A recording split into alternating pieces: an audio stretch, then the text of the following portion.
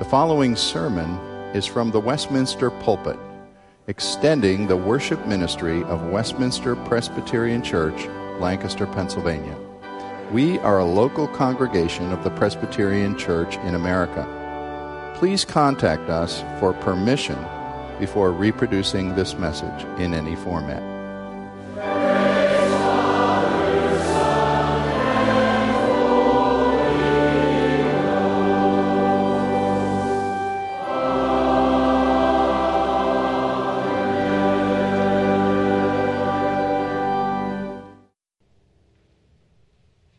Tonight we continue just the joy and privilege of welcoming men from around our presbytery to preach for us in this time of transition. And tonight we have with us Pastor Tom Nicholas from Reformed Presbyterian Church in Ephrata.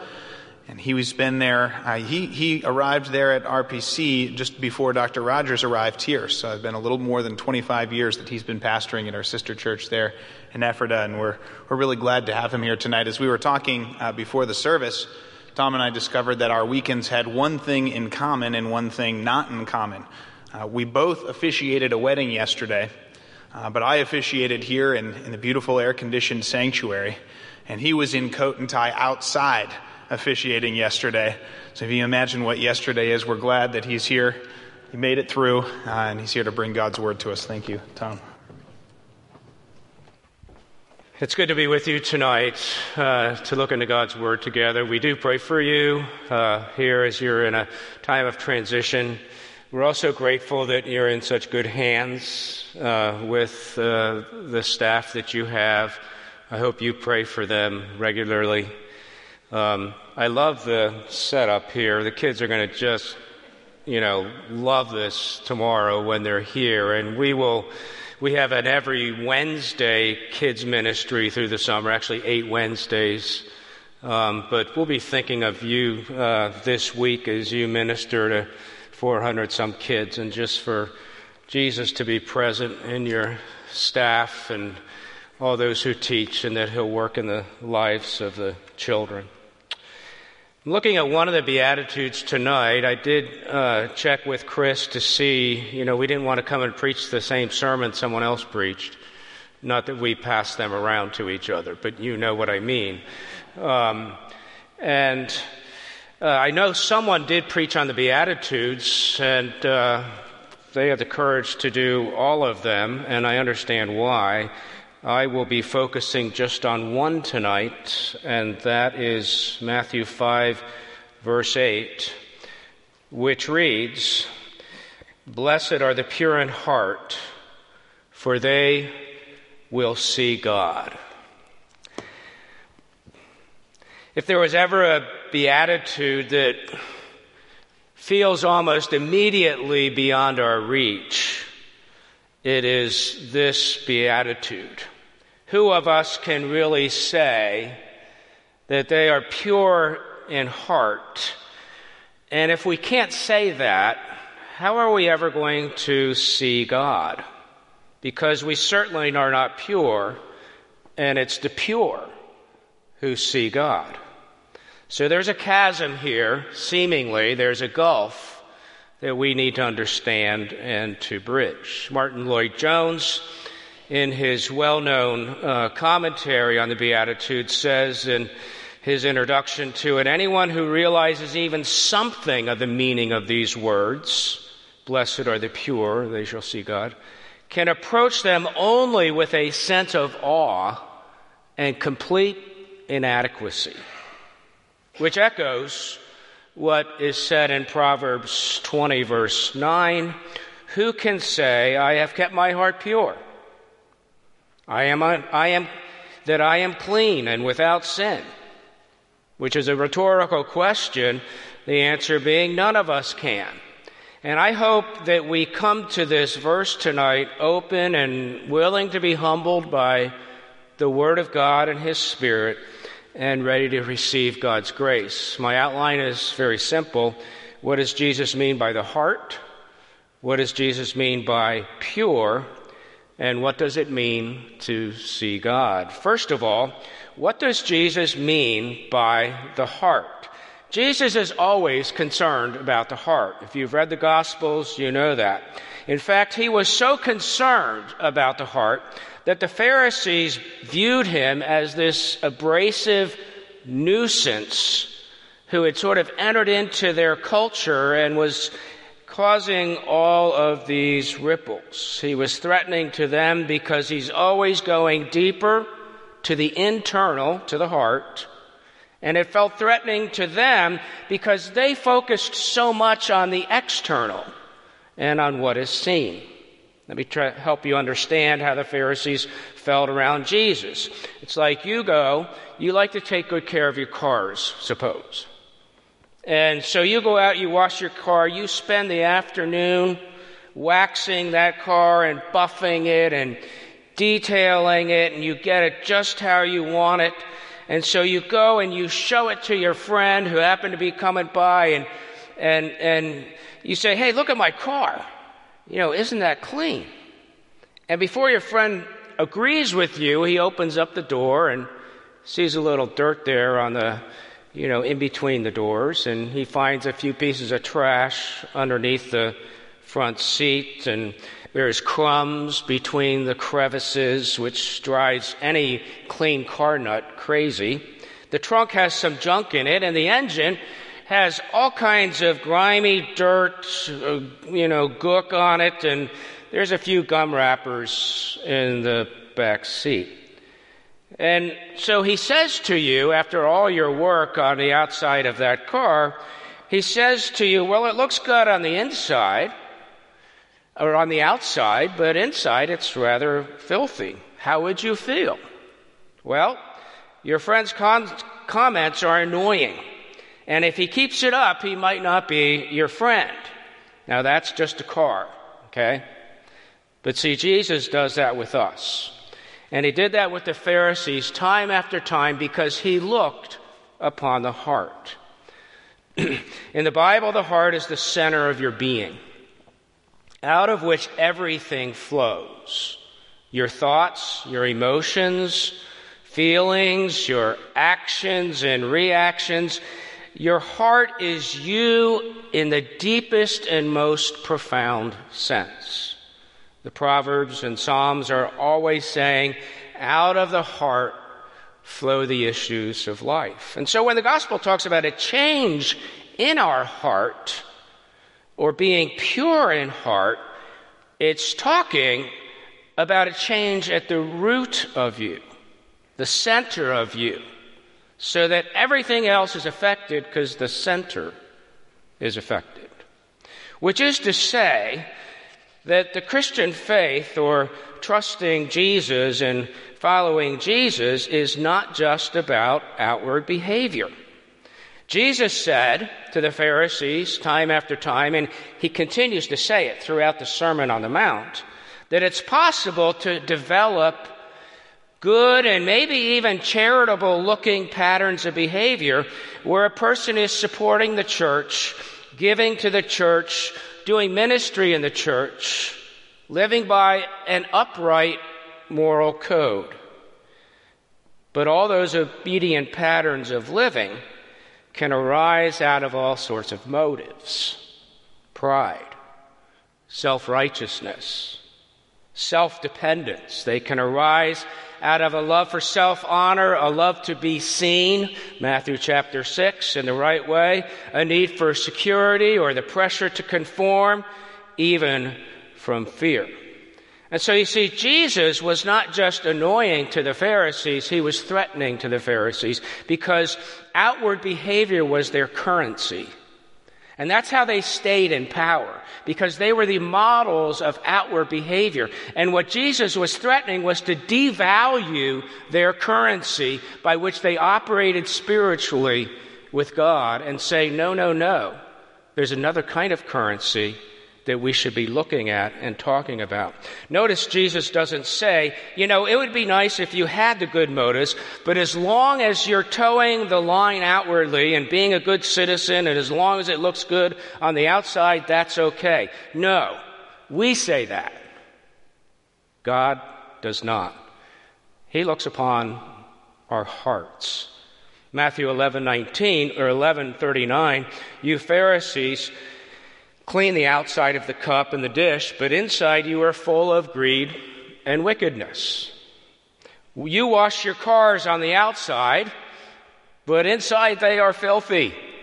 You foolish people, he says, did not the one who made the outside make the inside also? Right here in the Sermon on the Mount, Matthew chapter 5, verses 21 and 27, he takes sins like murder and adultery, which the Pharisees were so glad that they had not been involved in, and he says, you're all involved in it, and you're involved in it right now. He kind of addresses them spiritually as he takes away that currency.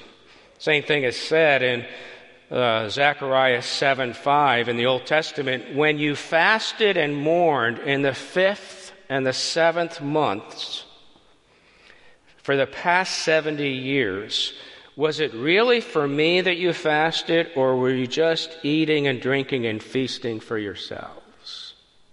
You know, I think about Memorial Day. It's not a religious holiday, that's a national holiday. And I think of what it's about and those who gave up their lives for our country. And I just kind of wonder out loud, like, how many parents teach their kids, or how many families, when they get together for that picnic and barbecue, which I think is wonderful to do. It's a great thing to do on Memorial Day. We can do that because of the people who died for our country. But how many people, as they're having that picnic and doing all the Memorial Day things, actually think about what it's all about? That's what Jesus is saying. And in their worship, they were really thinking more about themselves than they were thinking about Him. Jesus and the Father and the Holy Spirit aren't just interested in what's above ground, what is seen. He goes below ground to the root system, to your motives and to your heart. So that's one implication of Jesus' teaching, that Christianity is more than the outward appearances. But it also means that the Christian faith, and I'm applying this and saying this to us, that the Christian faith is not just an intellectual assent to truthful propositions. It's easy for our faith to become a religion of the head and a religion of the intellect. Here is this system of doctrine, the Reformed faith, which we love, that really makes sense. And it seems to so accurately reflect the Scriptures. And we say, I believe these truths. This is the right way to view things. And we give our mental assent to those groups of truths and say, yes, I think that's really what the Bible is saying and teaching. But if we're not careful with that, our faith can become simply a mental grasp or enjoyment of what you perceive to be the correct way to think biblically, that's a good thing, but it's not enough. And when that's all it is, it's not a religion of the heart. It's just a religion that satisfies our minds. Now, don't get me wrong. Doctrine's important. We teach it. You teach it. Understanding truth, God's Word, is essential for everything in our lives. It's vital. Faith seeks understanding. Peter says, add to your faith knowledge, and a lot of other things. The problem, though, is when our faith becomes giving simply the mind's assent to a number of propositions. I'm a Christian because those truths make sense to me. That may be part of it, but the danger is when we knowingly or unknowingly stop there and think that is all Christianity really is. So this beatitude of Jesus, this blessing here, he doesn't say, blessed are they that are pure in their mental assent to a system of doctrine. He doesn't say, blessed are those who are pure in external conformity. He says, God looks on the heart, and He wants your heart. He wants to go down to the root. Second thing, what does it mean to be pure? What does the word pure mean? What does Jesus mean when he says, blessed are the pure in heart? When you think of the word, what comes to your mind? What does it mean to be pure? I think most of us, we think of things like, well, I need to have pure thoughts. That's where I'm not pure. I need to stop having angry thoughts or envious thoughts, judgmental thoughts, or proud thoughts. I need to stop having lustful thoughts or hateful thoughts. Actually, those are all really good things for every one of us to think about, and I hope that God and His Spirit convict you and me of those things. Well, that may be involved, but it's not dead center for what Jesus is saying. The first time in the Scriptures that purity comes up is in conjunction with building the tabernacle.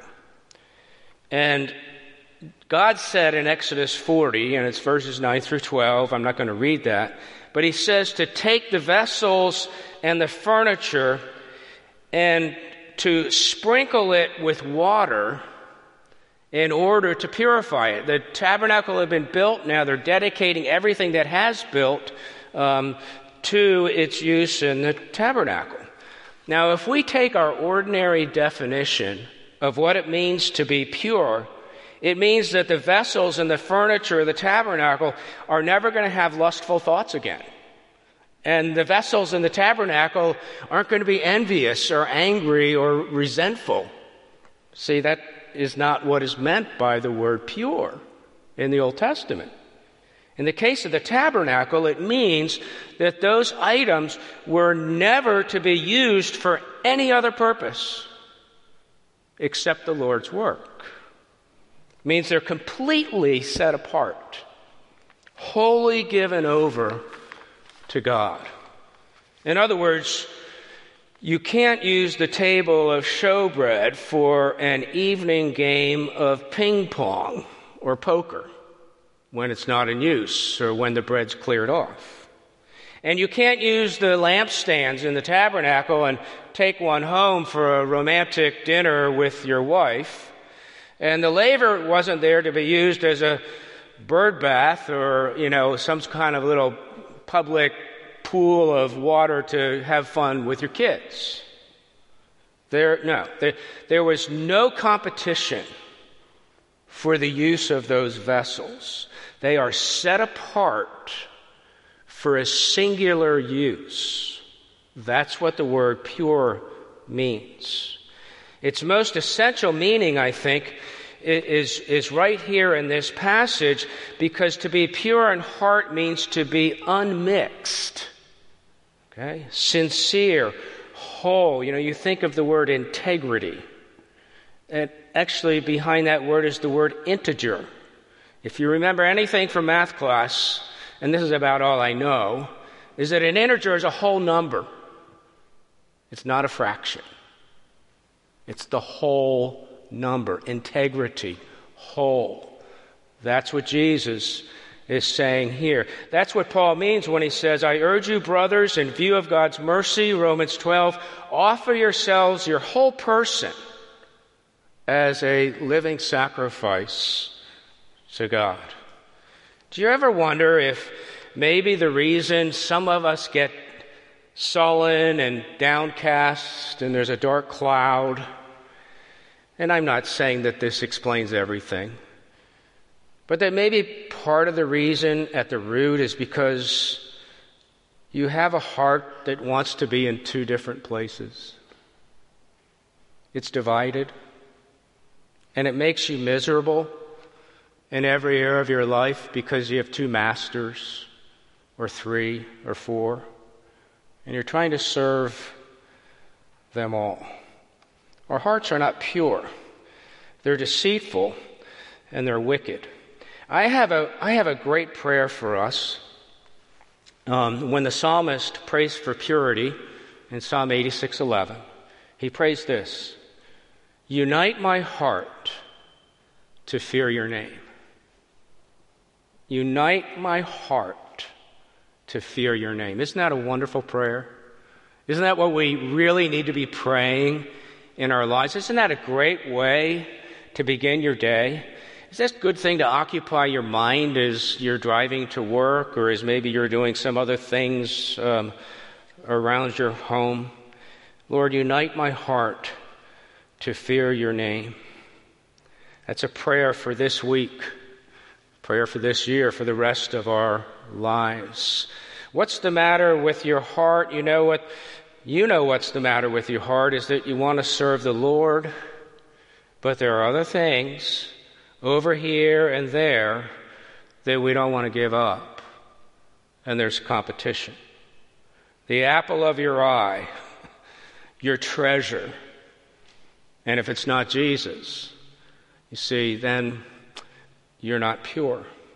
One of the things I look forward to in heaven with my new resurrection body is that I will have an undivided heart in the worship of Jesus, my Savior, and God, my Father. I can't wait to be delivered from this body of death that Paul talks about in Romans 7, so that my heart is finally and at last holy, completely, like pure gold, nothing else in it before the Lord. Oh, how very content, oh, how very happy, oh, how very blessed are the pure in heart. Well, the result of that is the third thing in this verse. Blessed are the pure in heart, for they will see God. The vision of God. We've looked at what he means by the heart, what it means to be pure, but what does he mean when he says that they shall see God? What is this vision of God? I'm going to mention a few things. Let me put it to you in the strongest sense, that the vision of God is the most satisfying thing that a human being can ever experience, seeing God. Now, you don't know that yet, okay? But that's what the Scriptures teach. That's why Moses said, Lord, I want to see you. I want to see your face. And it's the thing that, you see, this is the thing that we were made for. This is the thing that we were built for. Adam and Eve were made to see God. They were made to have fellowship with their God. Face to face, they walked in the garden together. And when sin ended that relationship, it didn't take away the image of God in us, though it's bent and broken. Okay? And so that image still wants this. There's a part of this image, consciously or unconsciously, that desires to see God. It's the only thing that you really want, but you may not be aware of. You may think you want other things, but you really want this. As Augustine said, my heart is restless. I have a God-shaped hole until it rests in you. The psalmist, Psalm 17, when I awake, I shall behold thy face in righteousness, and I will be satisfied by seeing your form. The vision of God is the most satisfying thing a person can ever experience, and it is what we were made for. Now, there are other things that satisfy us, and there are some of the good things of creation, and they are good. Creation is good. Good music, seeing creation, mountains, valleys, oceans. In a week, I'm going to be on the shores of Lake Michigan. And I'm going to be enjoying, and I'll be satisfied to a certain extent in seeing what I see. Being in love, getting a house instead of an apartment. There are things that can satisfy us at a certain level. But you see, the feeling and the excitement of those things, they always promise more than they can deliver. Why is that? Well, they are there to point to something in the hidden recesses of our heart. And that is the thing that satisfies us the most. And that is seeing God. We were made for this. And what you really want, what you're really after, it's what you're looking for. And you're trying to find it in the wrong places. Someone said this: you can never get enough of the things you don't need. You can never get enough of the things that you know that you do not need. Which is why Isaiah 55 says to us, why do you spend money on what is not bread? And your labor on what doesn't satisfy? Listen to me, and eat what is good. He's talking here about Jesus. He's talking about the Savior, the Messiah. Eat what is good, and your soul will delight in the richest of meals. Give ear and come to me and hear me, that your soul may live. See, it's God. It's Jesus. It's the vision of God that we really want, and only He can satisfy those desires. Which is why Moses, of all things that he could have asked for, said, I want to see you. He knew what he was asking for as that Old Testament mediator. Some of you are saying, well, I do want to see God, but I have this big problem. I'm not pure. I'm not sure I will ever be pure in the way that God wants. So how can I ever see God? Well, I have good news for you. Part of it is that no one else in this room is pure in the way that Jesus describes. How can we be pure then? Is there any good news?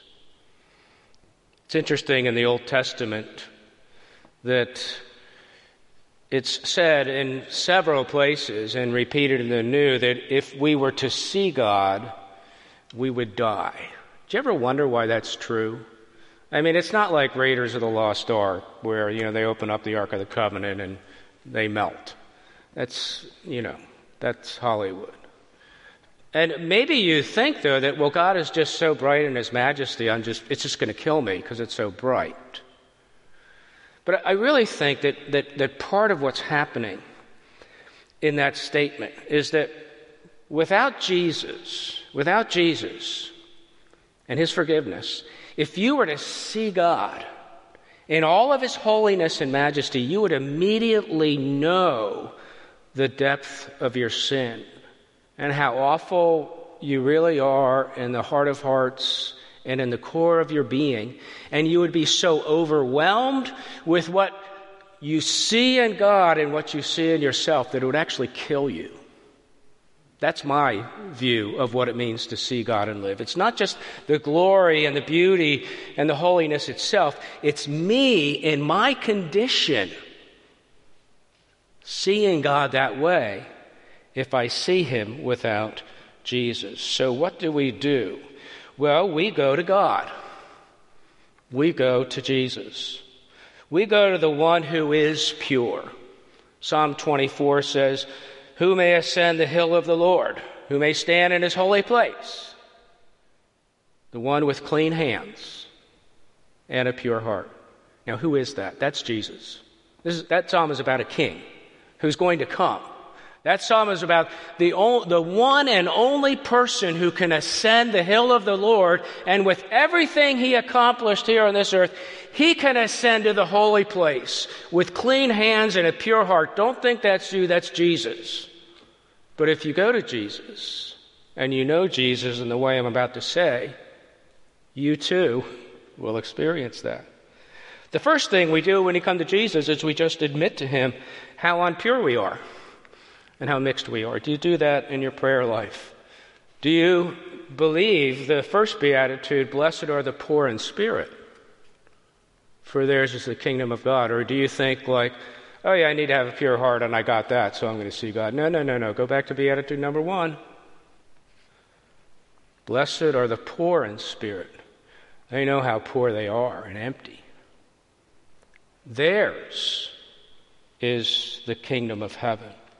So acknowledge that you're divided in your nature and in your desires.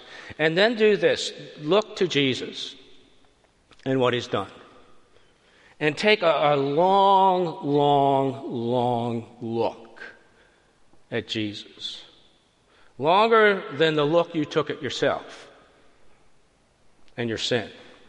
Look to him for a long time and pray, "Oh Lord, create in me a clean heart and renew a right spirit within me."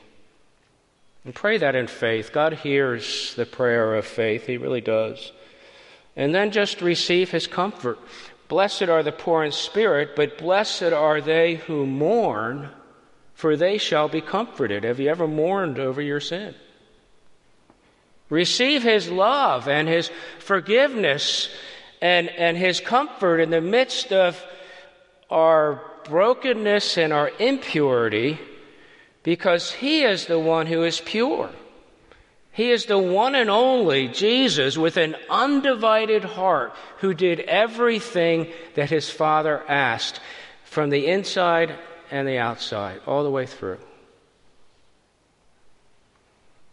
He did his will. Jesus is pure, and he came to this earth to offer himself up for the unpure, the impure. He died for our impurity. He bore our iniquities. Ask him to forgive you through his purity. And by the way, this isn't some sort of one-time conversation. This is just daily Christian life. Going to God, confessing our sins, relating to him as we really are and to him as he really is in Jesus, and finding that grace and tasting how good the Lord is again and in a new way. And then pray this prayer of the psalmist. Lord, unite my heart to fear your name. Unite my heart to fear your name. Just start praying that prayer of the psalmist and ask God out of that. So when you think about it, the only way to get a pure heart is what? It's to see how unpure your own heart is, and my heart is. The only way to get an undivided heart is to realize that the heart is often divided. Okay? And just pray, Lord, unite my heart to fear your name. Only people who know their heart is not pure pray that prayer. Be that person who prays that prayer in great need. I can't purify my heart, but just to pray that, you begin to move away from self and sort of self-made righteousness, which can at times be so hollow, and you are already moving towards the Lord Jesus, who has a pure heart. Being in that grace relationship, we will see God one day. And we will live. Because Jesus lives. And I'm with him. I'm united to Christ. And being united to Christ, that wholeness of the heart is found in my Savior. We will see him. And in seeing him, we will be like him. One of my favorite verses from 1 John 3, how great is the love the Father has lavished on us, that we should be called children of God. And that is what we are. But dear friends, now we are children of God, and what we will be has not yet been completely made known, but we know that when he appears, we shall be like him because we're going to see him as he is. So you see, it's not going to kill us. Okay? In fact, the moment of seeing Jesus is actually a transformative moment where to see him is to be like him. Okay? And that righteousness that's credited to our account in this earthly life, you see, is going to be a righteousness that he imparts. We shall be like him with undivided hearts. pure hearts when we are with him in heaven. In the meantime, think of these words of Paul from 2 Corinthians 3:18, and with this I close. The Lord is the Spirit, and where the Spirit of the Lord is, there is freedom. And we, who with unveiled faces all behold the Lord's glory, which is in his word, in his gospel, we are being transformed into his likeness with ever-increasing glory, incremental glory, which comes from the Lord, who is the Spirit. Let's pray together. Father, your word humbles us. It is like a mirror, and it cuts like a sword, and it shows us for who we are. Lord, may you humble us in ways that cause us to run to you, to your mercy seat, to your feet, and find in you the grace and the love that you wrought on for us on Calvary, the forgiveness of our sins, the resurrection of our bodies, and the life everlasting. Pray that we would be your people this week. We pray that you would unite our heart, each one of us, to fear your name. In Jesus' name we pray. Amen.